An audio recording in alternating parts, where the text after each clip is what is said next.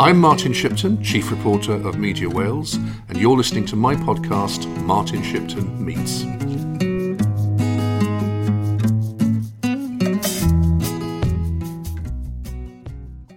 It's Martin Shipton here. Today I am with Gwenolo Jones, who is the former Labour MP for Carmarthen, but that was a very long time ago, and he's done an awful lot since. These days he acts as a political commentator, and I thought it was a good idea that round about St David's Day had a chat with Gwenolo about the changes that he has seen over the many years that he's been involved in politics, but also looking at the current political situation and to see what he might have to say about the future of Wales. So, Gwenolo, first of all, give us a bit of background about your roots, how you got involved in politics in the first place. Partly by accident, I believe. I obviously came from a mining village, mining family, a Labour. Well, actually half Liberal, half Labour, because another big portion of the family were farmers. So probably that's defined my politics to this day, a Lib-Lab type of person. My first recollection of politics was being taken by my grandfather and father when I was about 10 years of age, 12, to listen to an Iron Bevan in Carmarthen Mart, the old Carmarthen Mart that held about 4,000 people. I can remember that vividly. Then I started increasingly through school, secondary, grammar school, Cardiff University, got involved with politics more because I was studying it. And then the local Labour Party in Cefnithin were looking for someone to fill a vacancy on the Llanarthy Parish Council. So even though I was in Cardiff as a student, I was now on the Llanarthy Parish Council as well. And from there to being the Assistant Secretary in the Cefnithin branch, and that led me to being on the General Management Committee on the Constituency Party in Carmarthen, where I came across then on the issues surrounding Lady Megan Lloyd-George, and whether she should have stood or not, and she died when everybody knew she was going to die. It was a crazy decision. That was in 1966.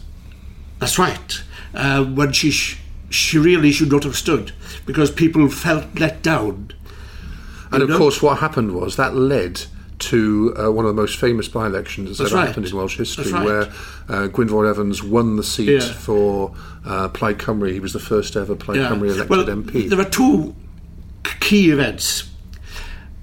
Lady Meg had only won to be the selected candidate after the death of Rhys Hopkyn Morris by one vote from a well-known Welsh politician, John Morris. John was a young barrister, I think, or lawyer, assistant secretary to the equally young Farmers Union of Wales in those days. Now, he only lost it by one vote. And of course, if he'd been selected, the by-election would never have occurred. Gwynfor Evans would never have been heard of.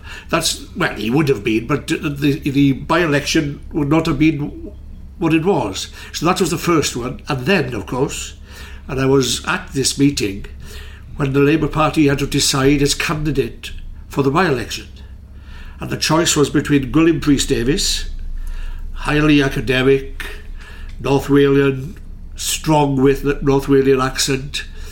I remember conversing with him, going around the mining areas. People didn't understand him, didn't understand the dialect. Because you've got to remember, the media, broadcasting, television, it didn't play a big part in Welsh life back then in the mid-60s. So it was like listening to somebody from a foreign land who was going round.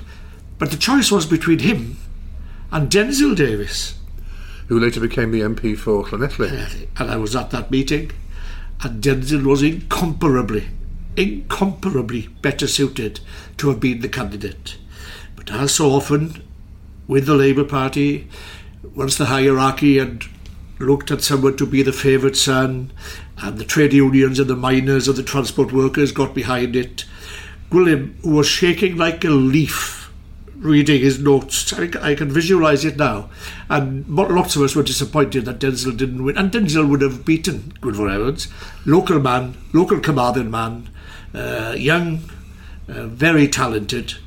I maintain to this day that one of the most talented politicians of the last half century in Wales has been Denzil Davis, without question. So the extraordinary thing is here that obviously from a nationalist perspective, everything really begins in 1966 for them, because it's the first time that they've got a member of parliament. But had it not been for mistakes made by the Labour Party, in whom they chose at 2 elections which were only 4 months between each other, right, then Plaid Cymru would not have got a seat in Parliament. They would not have won the by-election. No. What do you think would have happened? This is part of the game of what might have been. But if Gwynfor Evans had not won the by-election, if there hadn't been a by-election at all, or if he had lost the by-election... His vote went up from about 7,000, I think, to 16,000. Yeah. Between March 66 election and the July by-election. So what would have happened to Plaid? Well, the great unknown factor is, would Caerphilly and Rhondda the West have happened afterwards? Because they were later by-elections, a year or so later, where Plaid came very close to winning these Well, those seats. were very impressive by-elections. When they were almost defeating 30,000 Labour majorities down to 1,500, 2,000, or whatever it was. In many, many ways, it was probably more sensational than Carmarthen. So it's not possible to say that Plaid Cymru would have stagnated, but certainly it would not have given it the impetus if the by-election of 66 had gone in a different way. And then, of course... There was always a struggle, you see. If you read Plaid Cymru history, constant struggles in Plaid Cymru about the lack of progress. And before the by-election, Gwynfor was under some pressure as leader, because things were not happening as they wanted for the previous 10 years. And I think winning the by-election saved his leadership of the party, to be quite honest. He had quite a few opponents within the executive and the hierarchy of Plaid Cymru who were disenchanted with his style of politics. Which was? How would you characterise it? Well, some refers to him as an old-fashioned liberal. He certainly wasn't a left-wing politician. He certainly wasn't in the mould of David Ellis Thomas or Wrigley, say, and certainly not Leanne Wood and Adam Price, for instance, these days. Those people would be alien to Gwynfor's style of politics. And it would have been very interesting if he had been younger and where his stance would be in these days, say, in the last 10 years. Very difficult. So of course, he didn't like the Labour Party. In fact, he hated the Labour Party. And to be fair, the Labour Party hated Gwynfor as well, both on the county council in Carmarthen and after he won. And the two parties were literally at war with each other. In the 7-8 years we fought each other in Carmarthen. And of course you had a very personal role to play in this, because at the follow-on election in 1970 you were the Labour candidate. That's right. And you defeated Yes. Gwynfor Evans. Yes. How did you manage to defeat him? Well, I'm in the middle of writing about it now, so I'm always trying to back and reflect. Have I got the story right? Gwynfor was not a good constituency MP, despite all the nonsense about, you see, he was called the member for Wales. People in Carmarthen wanted the member for Carmarthen, but he kept on referring, and some of his key supporters, called him the member for Wales. And he, to my knowledge, missed several key deputations that involved matters relating to the constituency, and he was the sitting member of Parliament. And I would turn up to some of those meetings. Gwynfor was nowhere to be seen. Right? And then, of course, he did 2 or 3 catastrophic things, which no doubt helped my situation. The investiture was one. Plaid Cymru was split on the investiture. That's the investiture of the Prince of Wales. That's right. Which, looking back, was a political masterstroke by Wilson and George Thomas and those. It was after the by-elections, wasn't it, in Caerphilly and Rhondda, and it worked. So Plaid Cymru were divided. Gwynfor didn't go to the investiture, and he made it clear that he wasn't going to go to Carnarvon. But of course, he quickly discovered within days that this was a very popular thing in Wales. When the Prince then started his tour of Wales, who was there at Carmarthen Station to welcome him off the train was Gwynfor. Now, there was a lot of talk of hypocrisy about that. So there's one issue that he didn't handle too well. Then was a trip to Vietnam, of course, on a peace mission. It was at the height of the Vietnam War. That's right. And something quite honourable in having a peace mission. But there you go again. It was presented, you see, as this member for Wales going on this grand international peace mission. But the sad story was they never got to Vietnam. They weren't allowed to go further than Cambodia. And I think they met Prince Sihanouk in Cambodia. But whilst all this was going on, there were prayer meetings and vigils being held by his people in chapels in rural Carmarthenshire, praying for his safety. But he was nowhere near Vietnam. Nowhere near the war? Nowhere near the war. So that became a bit of a story. He was too anti-Labour. Because remember, after 67 to 70, the Welsh economy and the British economy was not too clever. Callaghan, devaluation, he had to resign, Jenkins took over as Chancellor. I remember meetings with farmers and things like that before the election of 70, where they were up in arms about the prices they were having for milk and the prices they were getting for calves and sheep. The conditions were in his favour, right? And Labour in 1970 lost about 70 seats across the country, and Carmarthen was the only Labour gain. So I believe it was all mishandled. But to be fair to me, I threw myself into it for 3 years. You were essentially a full-time candidate, were you? Essentially a full-time candidate. But you're working for the Labour Party. That was in 1969, March 69, when one day Jim Callaghan got hold of T. Mervyn Jones, the old chairman of Wales Gas at the time, and asked him, would they release me to be the PRO in Wales, which Mervyn did. Came as a shock to me, okay? But I had been a full-time candidate since the end of 1967. Hardly a weekend was missed. And I had some very, very loyal workers who threw their whole life into the campaign. And we went to every carnival, every agricultural show, every baby show, you name it. We were everywhere. And in the media, if anybody ever bothers to look at the papers of Carmarthen, the 3 or 4 papers as they were then, Carmarthen Times, Carmarthen Journal, South Wales Guardian, the height of political campaigning was at a zenith, and it carried for 4, 5, 6 years. The papers of that day were the Twitter and the Facebook of now.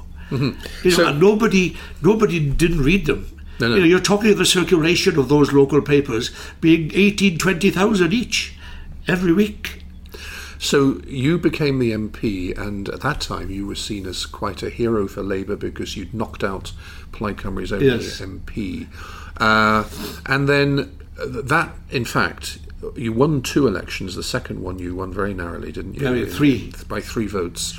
In February of 1974, and then you lost the seat back to Gwynfor in October of 74.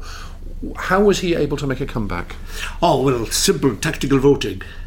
First of all, I had upset many in the Labour Party now. First of all, I called in 1967, one of my first public pronouncements was there is need for a Welsh Labour Party with its own structure, its own party conference, its own policies. This was about December 1967. So I was hauled before Transport House in London. Why am I saying these things? They started thinking I was a nationalist. And they didn't... Remember, in those days, it was called the Welsh Council of Labour. and it carried very little status other than being an administrative machine, an organisational machine for the constituencies in Wales. Well, I wanted to move it on further. So I was held with some suspicion then, in those days. After I was the PRO, Research Officer in Wales, the Kilbrandon Commission had been set up. The Labour Party needed... That was to look at the possibility of devolution. Devolution. And I was asked to chair a working group with Paul Flynn, Alan Michael, 2 or 3 other well-known people in Wales, all of us young, all of us below 30, 33 years of age, and we came up with a structure after a lot of debate and argument. Our evidence to the Commission was actually much not as strong as what we had wanted, but in getting this policy, again, at the executive meetings of the party in Wales, at the meeting of the Welsh Parliamentary Labour Group in the House of Commons, there were vicious arguments going on, because Wales was divided politically in the party, still is today, by the way.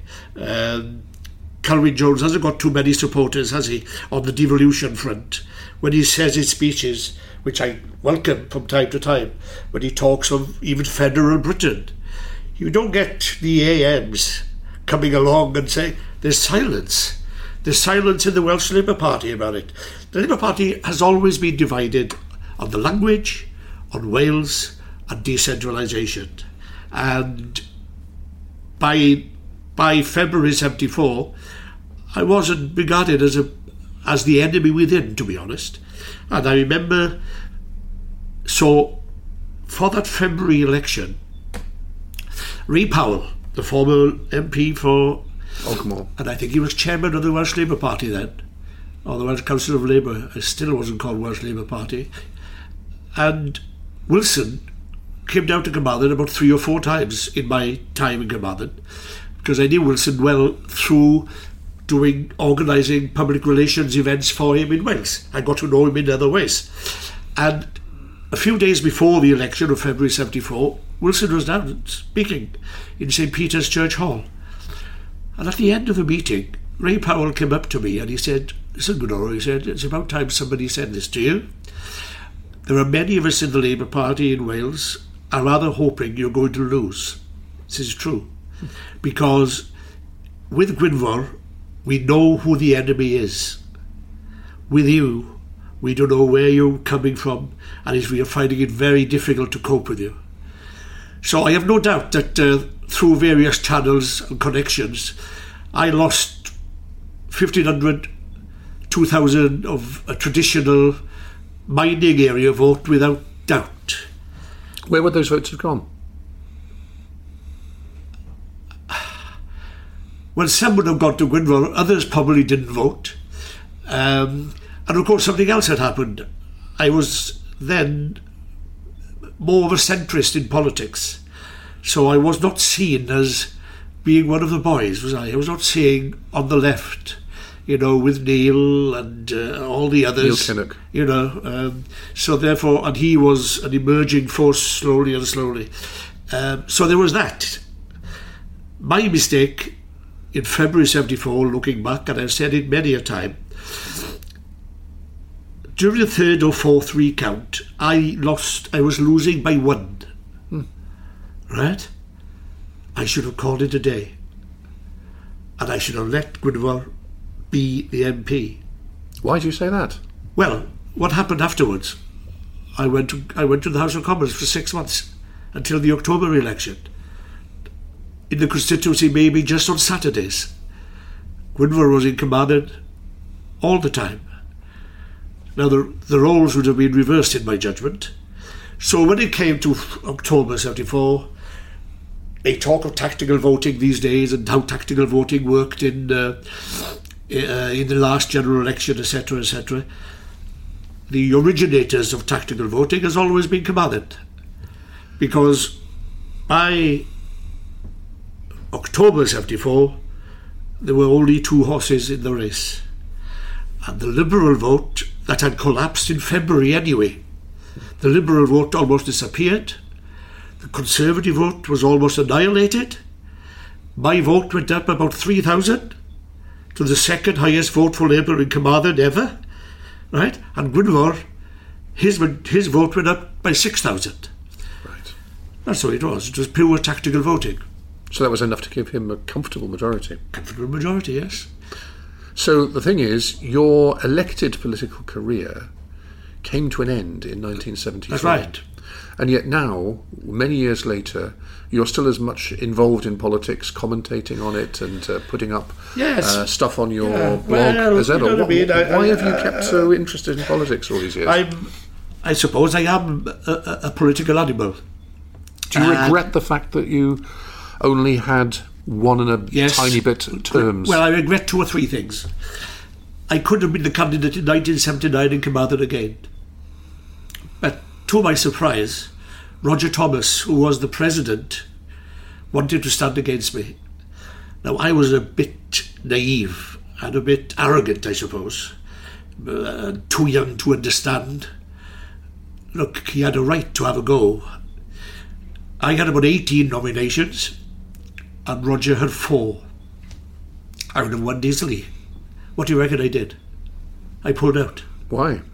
Well, as you said, as I said, I thought, well, look, for 8 years, I've done the donkey work. I've transformed Labour in this constituency from a party that was on its knees in the summer of '66, literally on its knees, totally transformed it to a real campaigning unit. And I didn't understand why Roger wanted to do that. But that is me, you see. That is probably my naivety about being given the credit in politics. I've learned long afterwards, even inside the Lib Dems, by the way, that you don't get much credit. You just got to try and fight every battle, and because yes, I think a lot of things would have been different inside the Labour Party in Wales, and in times inside Welsh politics if I had survived, let's say, another 10 years longer. What would have happened differently? Well, you see, in the 80s then, devolution almost disappeared as an issue, if you look back at those days. Because we have to remember that in 1979 there was a referendum where there was a 4-1 majority against devolution. It's a bit like the referendum now on Brexit. Everybody almost was afraid to raise devolution. But the SDP in Wales... Because we were founding member of the SDP. Yes, with Tom Ellis and a few others. The SDP in Wales, we pushed devolution very, very, very hard. In every conference, it's on the record, if anybody cares to. By the way, I've got 15 boxes of evidence of what I'm saying now here. I can prove it to anyone about what's been said in the papers, what's been said in policy papers, what's been said in minutes of meetings. I have it all. Why? I was there. That is why. People can write what they want. I went through it. So, but Plaid was silent. You know, in those days you had, I think, David Ellis-Thomas as leader. David never used to say much about devolution at all in the 80s. And Winkley never a bit later. Things we covered in the 90s became more of an issue. But I don't think I would have let it go if I'd still be in the Labour Party. And the Labour Party knew that. So, you were involved with the SDP, which was essentially a breakaway of centrists from the Labour Party, which you and others like Roy Jenkins, Shirley Williams and David Owen considered to have gone too far to the left. Yeah. What significance did the SDP play, do you think, at that time? Well, it changed Labour. Labour will always deny this. After the days of Foot, when he was hammered in 83, and then Kinnock was hammered in 87, he understood that they had to change. And the party moved to the centre. It was an anti-European party up until the 1992 election, really, after the 87 election. So the SDP made a big impact. Social democracy made a big impact on how the Labour Party handled itself. And there were issues like one member, one vote, which is now the practice in the party. That was one of the reasons why we left the Labour Party in 1981. The key areas were unilateral disarmament, Europe, and democracy inside the Labour Party, and the ridiculous block vote of the unions running the party. Those were the four central things. And by the way, I've never regarded myself as a centrist.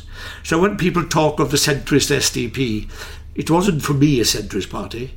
It was a radical party that was going to change things. But I discovered within the SDP that yet again, as I was inside Labour in the 70s, I was struggling in the 80s to be accepted with the views I had on electoral reform, on home rule, on Europe, and many other issues.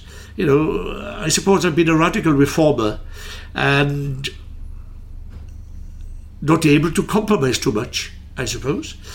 And in those days, I wonder what the heated battles I had inside the Labour Party from 67 to 74, they were just as vicious and aggressive inside the SDP in 81 to 85, 86, between David Owen supporters and my views of how Wales and Welsh politics should be. I think I had to survive about 3 or 4 issues, votes of no confidence from the Welsh executive. Because your role was... I was chair. You were chair. But also I was joint chair with Winston Roddick, good man, very good man. I was joint chair with him on the alliance in Wales. This is when the SDP joined up with the Liberals. Yes, and we were very successful in those days. And we used to hold conferences with 500 in them. I go to a conference rarely, mind, to a Lib Dem conference in Wales these days. Lucky to have 50 there. That was the difference between the impact it made in the 80s. But Labour changed. But I think also one of the biggest problems we had was the Falklands War. Now I'm going to say something now which I long held a view. The Falklands War was a politically motivated war. Mrs. Thatcher was third in the opinion polls. The SDP were at 51%, SDP Alliance. Labour was about 28-30%, and I think the Tories were 21-22. When the Falklands War took over, things changed. Because typically of British society, you know, patriotism, waving the Union Jack, rule Britannia and all that nonsense, took over. And I remember watching Foot that Saturday morning on television when they had the debate of should they go to war with the Falklands. And he joined ranks with Maggie and, you know, the great peace-loving man. I had a lot of affection for Michael Footman. Maybe it's because of his liberal roots. Because he wasn't a traditional left person. He held left views. He held radical views. So I had a lot of time for Michael. But I was gobsmacked. The fact that he was not wholly against the Falklands War. That's right. That's right. You know, think of that Armada. I don't know if people remember that. You know, what a massive Armada. And people who have written about the time and who know far more about it militarily than me, we came within a whisker of losing that war. Within a whisker. There were 2 or 3 of our battleships, warships, that were hit by the Argentinian Exocet missiles, but they never exploded. They hit the plane, they hit the ships, but they never exploded. We did a whisker. So if we'd lost the Falklands War, that would be the end of Margaret Thatcher. Yes. And so the the policies that she put through in the 80s would not have happened. What do you think would happen? Do you think that Labour would have made a comeback, or what would have happened? I mean, as you said, before the Falklands War, the SDP was doing it. I believe the SDP Liberal Alliance would have gone from strength to strength. Do you think they could have formed a government? Eventually, yes. But you see, it was now an issue. Are you supporting Britain or not? Are you supporting Maggie and the Falklands or not? And then the by-elections, etc., after 83, and after the 83 general election, the whole dynamics changed, and slowly the SDP Liberal Alliance started to unravel. David Owen and David Steele disagreed, didn't see eye to eye. David Owen had little time for the Liberals, little time. I used to argue with him about it. He always saw them as wishy-washy people that at the end could not be trusted on the big issues, on the big decisions. And there we go. But he always said, you merge, and what will be eventually will be the return of the Liberal Party. And reluctantly, in hindsight, I have to agree with him, because certainly that's what has happened in Wales. You know, in the 80s there would have been about, I think, 3,000 members of the SDP in Wales, and something very similar, Liberal Party members. Okay, there's a more moving force, and in fact, if you looked at the officer positions, the policy positions, the organising positions, they were mainly SDP-driven people. Once the merger happened, 88, within 3 years, the Social Democrats within the Liberal Democrats in Wales, it's different in England, in Wales, more or less gone. I cannot think of, I don't know, 10, 20 people that I would recognise as from the old Social Democrat camp, as it were. Now people ask me, well, why are you saying that? Can't you see that we are now a merged party? Yes, I fought more than anyone for that merged party, to my own cost inside the SDP as well. I understand it totally, but what I do not understand is why it has become such a liberal party again. You read at pronouncements, you listen to pronouncements, and I've said this to Tim Farron, and I've said it to Vince Cable, but I think Vince Cable is starting to listen, because you don't hear Vince using the word liberal values too often, but he comes from the Social Democrat camp.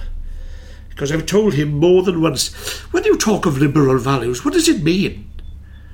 Talk of equality, talk of justice, talk of fairness, talk of all those sort of things. Even David Cameron calls him a liberal. The other day, that Eurosceptic minister Steve Baker in the House of Commons, in answering Tom Brake from the I too have liberal values, he said. And that's the problem. That's the problem. And if the Liberal Democrats want to capture over to themselves, disgruntled Labour people, as we did end of the 70s, early 80s, it will be from the Social Democratic wing of the Labour Party that they will come from, not from anywhere else. Because now, I mean, the Liberal Democrats in Wales are virtually a spent force, aren't they? They've lost all of their MPs. They've got one Assembly member, Kirsty Williams, who has joined a Labour government, essentially as an independent minister. So does it have any future? Gosh, it's always difficult to write off a party in politics. You never know. But it's been a disappointing decade. It's been a decline after decline after decline. I mentioned to Tim Farron before the election he was leader, before long the Lib Dems will be under 5% in the vote in Wales. And he just laughed in my face. Check the record. That's what's happened. To be fair, the conditions for that were dictated by the Tory Lib Dem coalition. Did you oppose that? Well, I said from the beginning, I often say a story.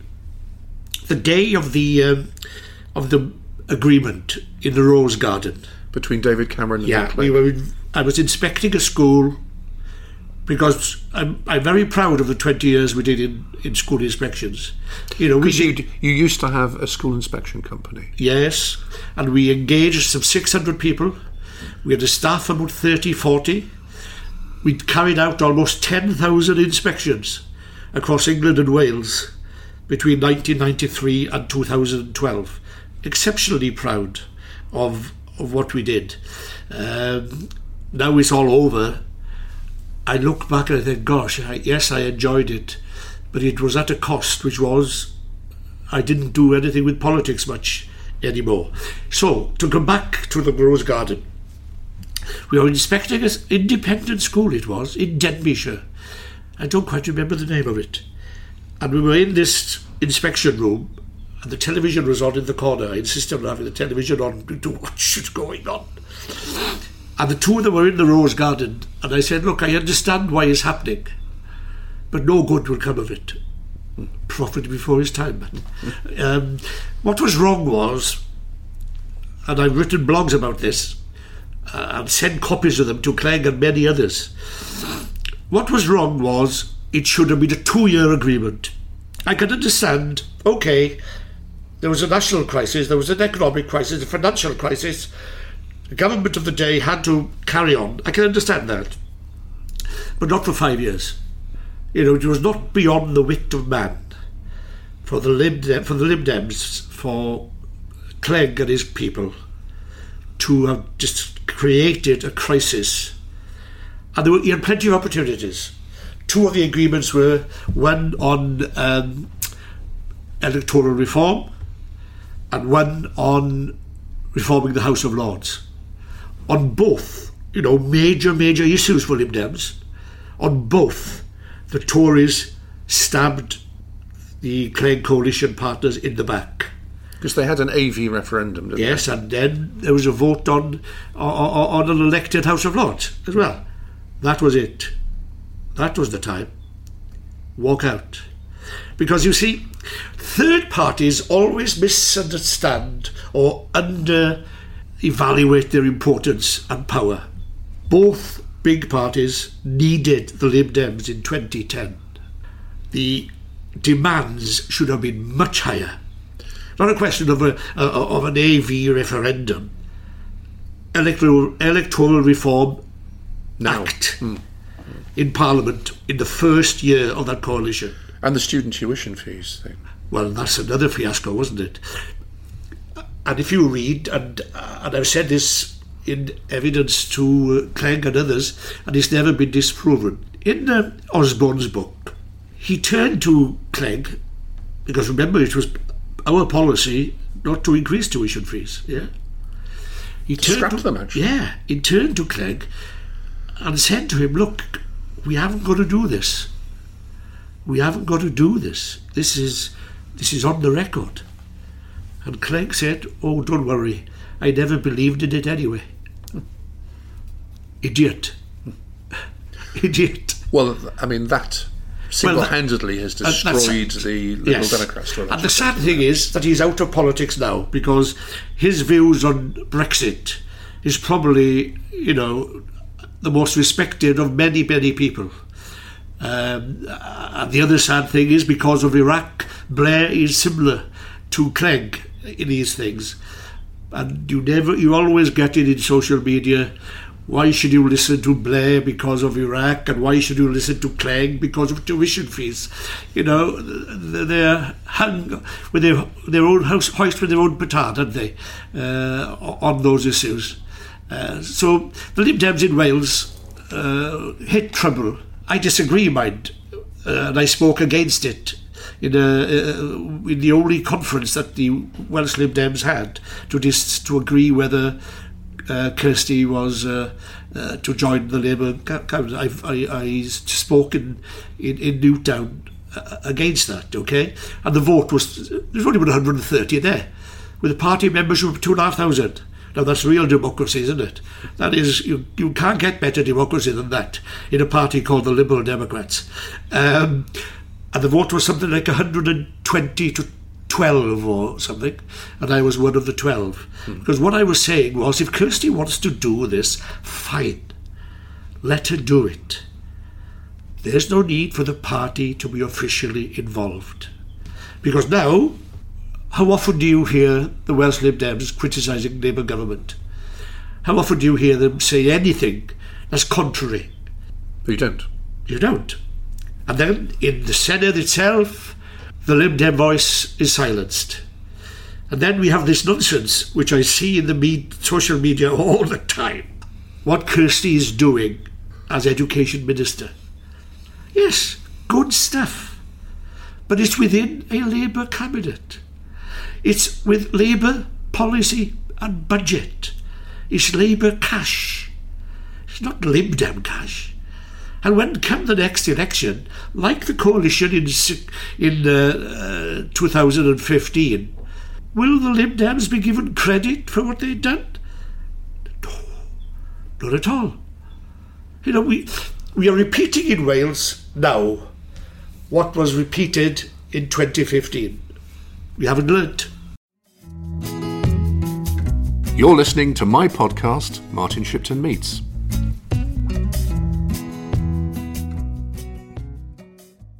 Now, the big issue facing Wales at the moment is Brexit. Yeah. And it's linked, isn't it, in your mind, with the need for constitutional change. Yes. Explain your position. Brexit has made me realise the precarious situation Welsh politics will be in. Okay?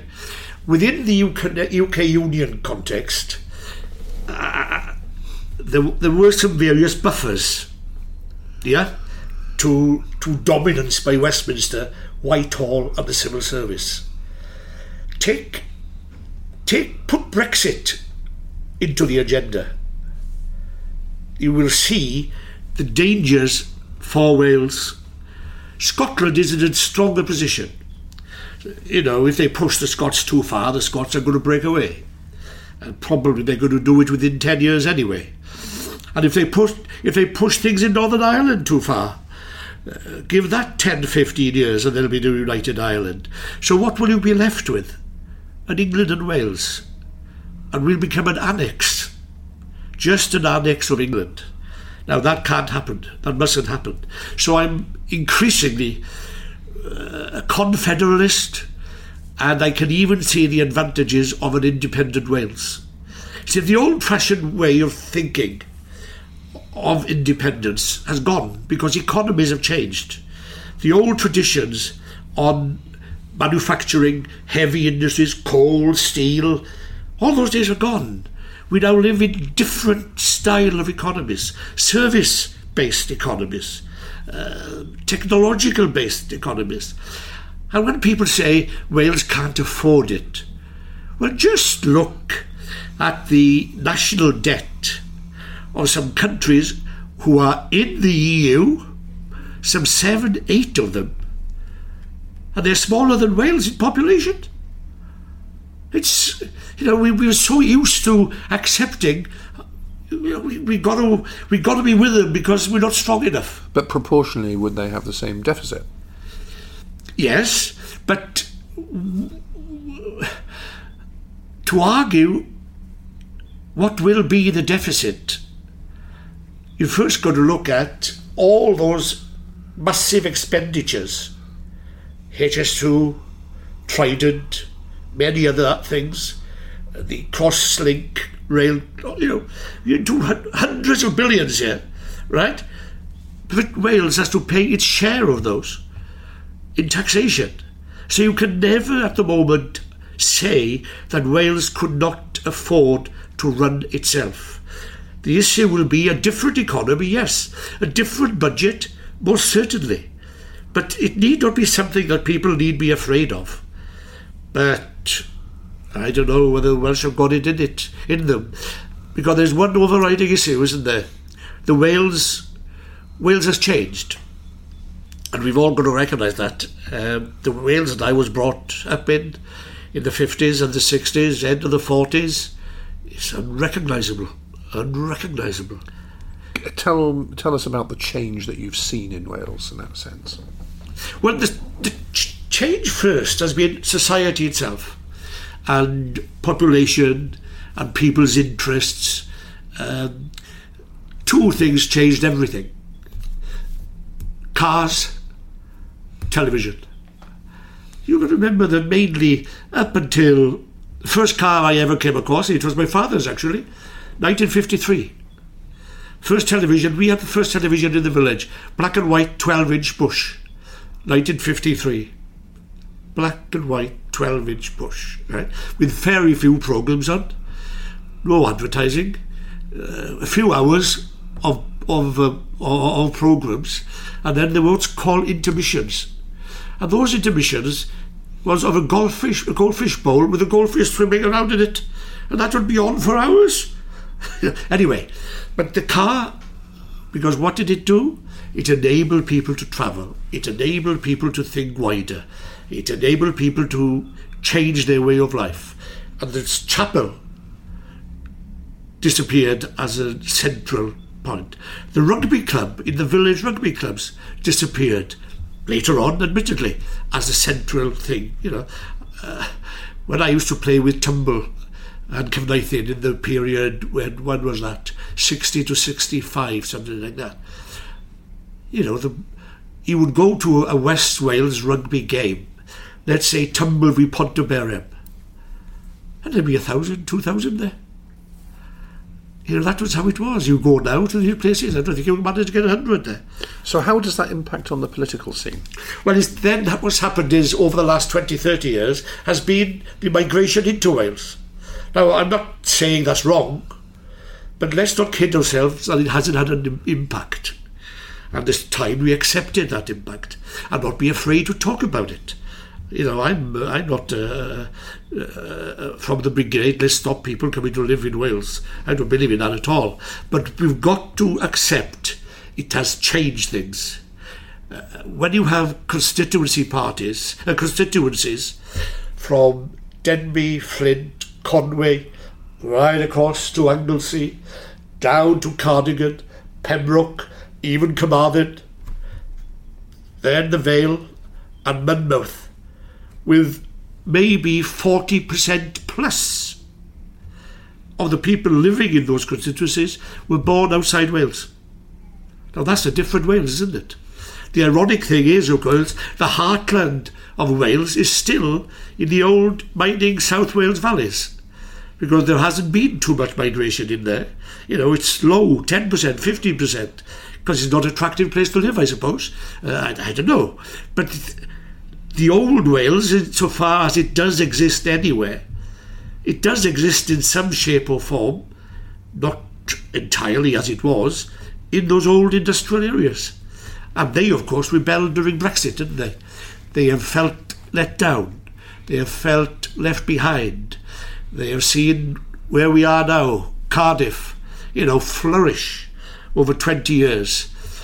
And those valley communities left behind in all sorts of ways, and not just the valleys, Mid Wales, West Wales, North West Wales, and Welsh politics will have to do something about that too, because we can't go on as we are, creating a southeast Wales, a Cardiff Newport hub, linked as they're beginning to talk with Bristol, and that will be the motor, the driving force for modern Wales.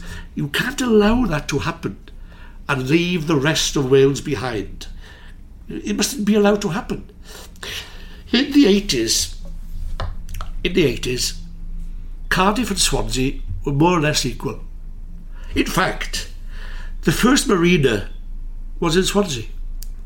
The first indoor shopping centre, like the ones you have in Cardiff now, was in Swansea. The Quadrant. Both of them. Before anything happened in Cardiff. Now compare the Swansea of now with the Cardiff of now. Cardiff is a great European city. It really is. It's an impressive city. And I'm glad it is like that. But look what has happened to Swansea. Now, there might be other reasons for that. Could well be that the local politicians aren't good enough. Could well be that they didn't have enough vision in Swansea to be more, to dream and think big. If you don't think big in politics, you'll get nowhere. That's for sure. If you don't have that aspiration, if you don't have that vision, if you don't have that aim, if you don't have that risk factor, don't be afraid to fail, isn't it? See, too many of our people are afraid to fail, aren't they, in politics? And the modern politician, well, I don't rate them too highly, I'm sorry to say. I watch debates in the House of Commons. I watch debates sometimes because it's too boring in the Welsh Assembly. I watch them. People read their speeches either from a laptop. In my day, there was no notes. If you knew your stuff, if you researched your stuff, if you understood the issues and the policies, you could do it without a note. These days, look, you can understand government ministers to make their statements. But even the Labour front bench, even Jeremy himself, he's got his notes there. Goodness gracious. Wilson, Jenkins, Healy, Foote, Ben. To be fair, even Neil. They didn't need any of that. We've got different types of politicians who are more afraid, and that's the problem in Brexit, you see. I don't think the people want Brexit anymore. I think the tide has turned. And it's turning slowly, and I think it'll turn more. And by the way, whichever party takes Britain out of the European Union will not be in power again for 10, 15 years. Why do you say that? It's going to be a horrendous time. Now people go, politics of fear. Of course it's not politics of fear. Watch what's happening to the economy now. They try to convince us that things are fine. No, it's not. We're the bottom of the league of economic growth in the G20. And that has happened since the Brexit vote. Our economic growth is the slowest in Europe. Germany, France, Italy, they're growing at about 2-3%. What did we grow at? 1%, 1.3, 1.4. But aren't we going to have all these wonderful trade deals with countries outside Europe? No. The best trade deal we have is the trade deal we've got now. We are part of a community of 500 people. We have trade with over 100 countries. This nonsense.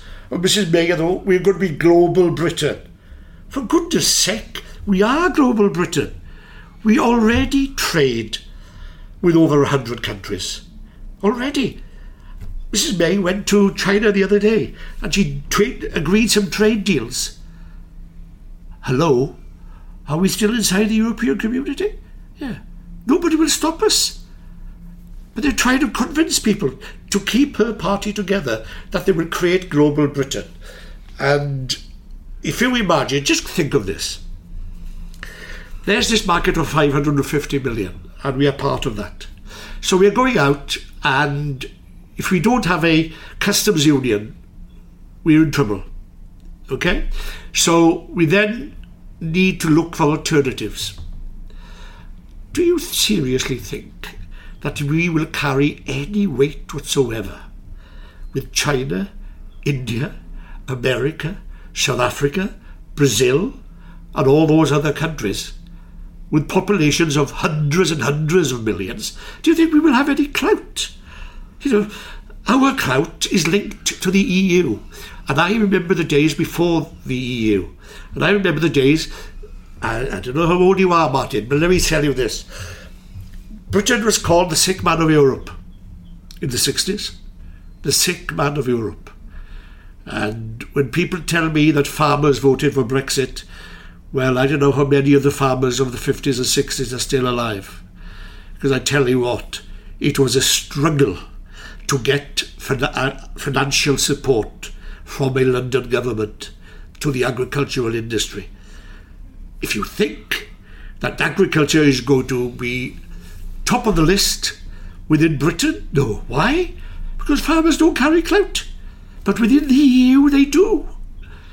Because France in particular, the Netherlands, and many others.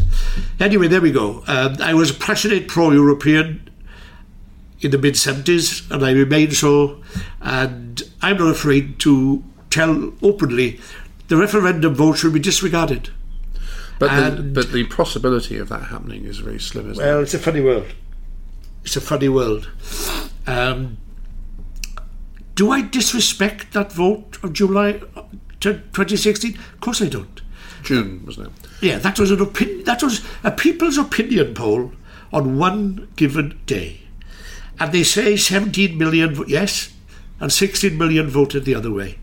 22 million didn't even vote at all. 16 to 17-year-olds weren't allowed to vote. On and on and on, right? And yes, people promised that they would listen to the vote. But they shouldn't have made that promise, because our system for 300-400 years has been based on parliamentary democracy and the sovereignty of Parliament. You get the Brexiteers saying the people instructed Parliament. No, they didn't. They gave an opinion. But what everyone did, they didn't expect the vote to be like that. So they panicked.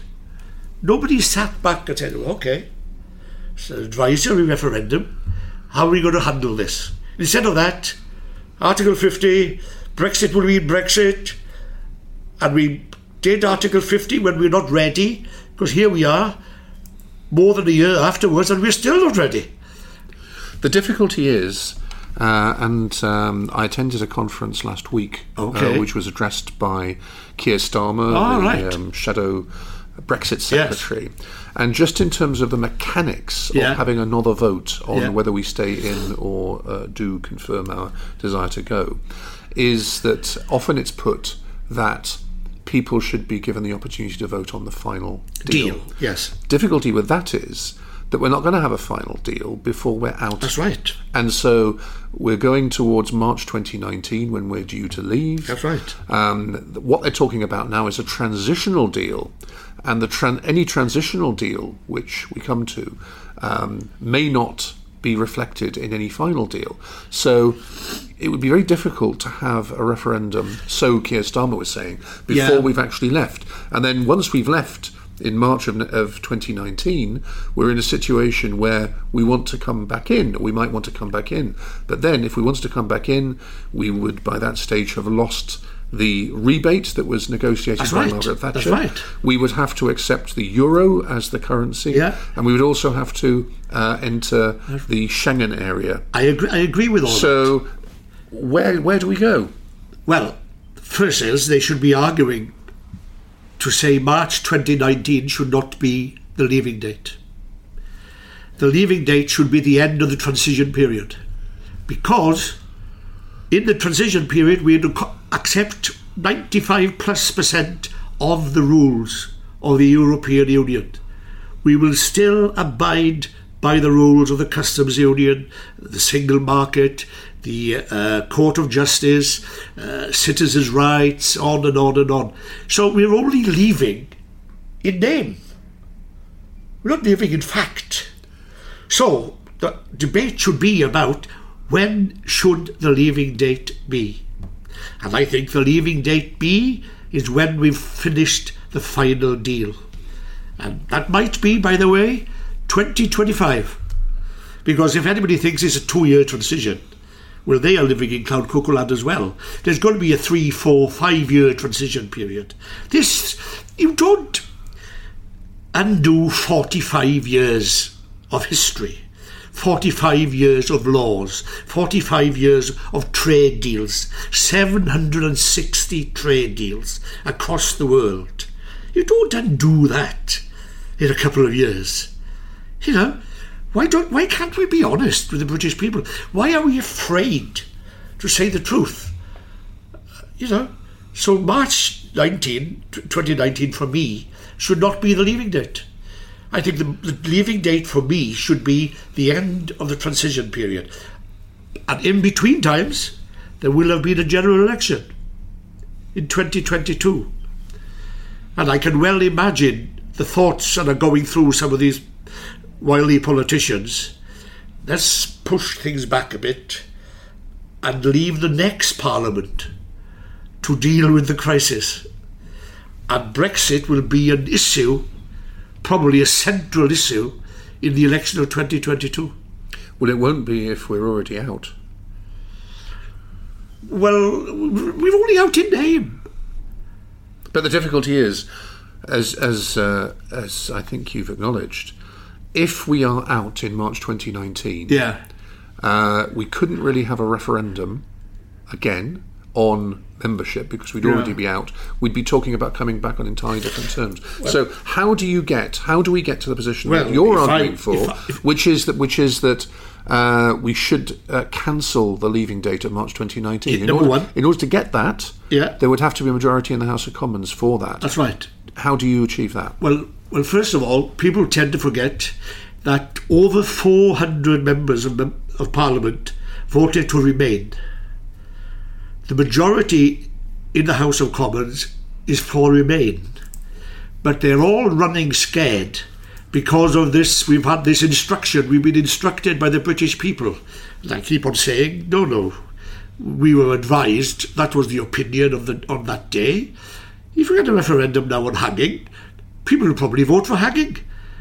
Is Parliament then being instructed to bring back hanging? Or corporal punishment? There'll be people in favour of corporal punishment too. Is that how we're going to run this country now?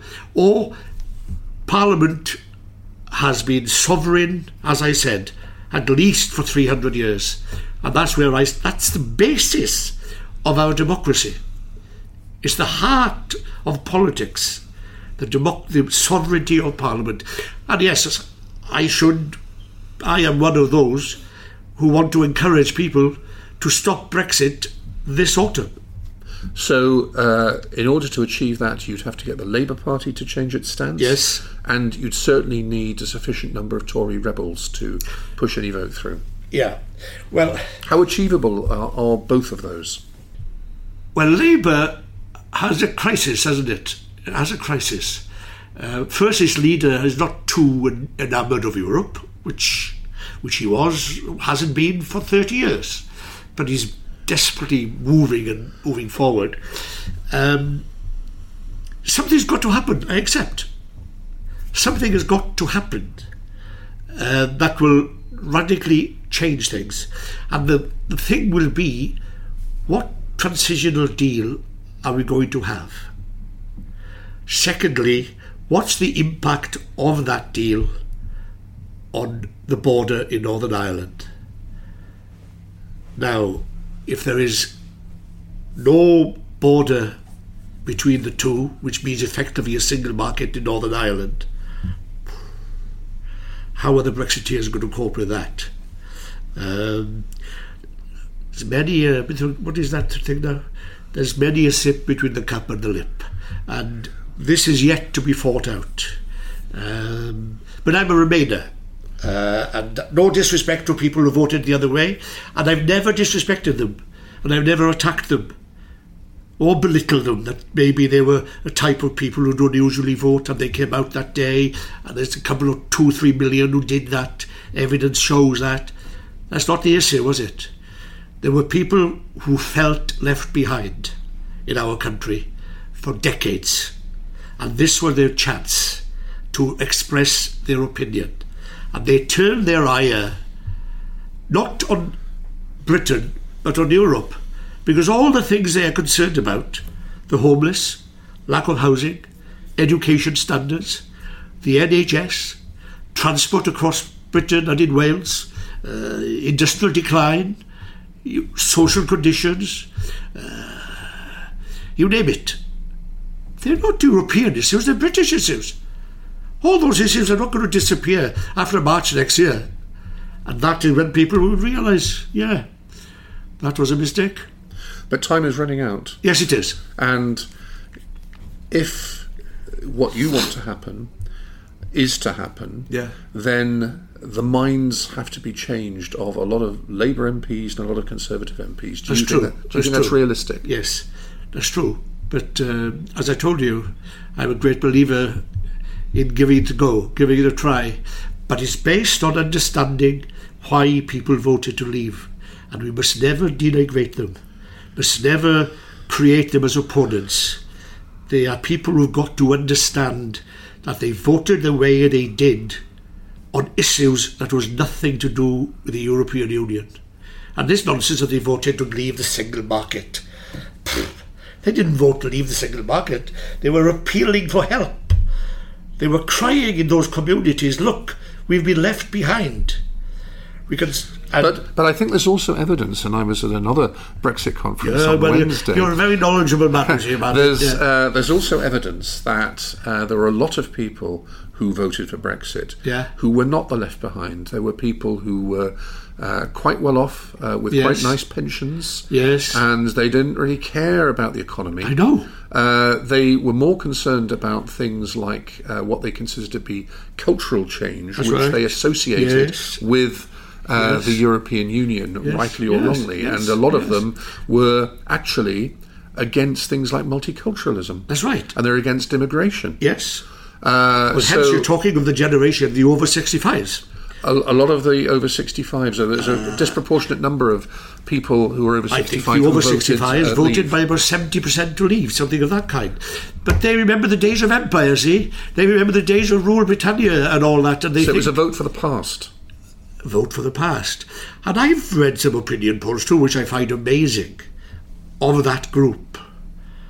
Some 40-50% of them would not mind even members of their own family losing their jobs as long as Brexit is realised.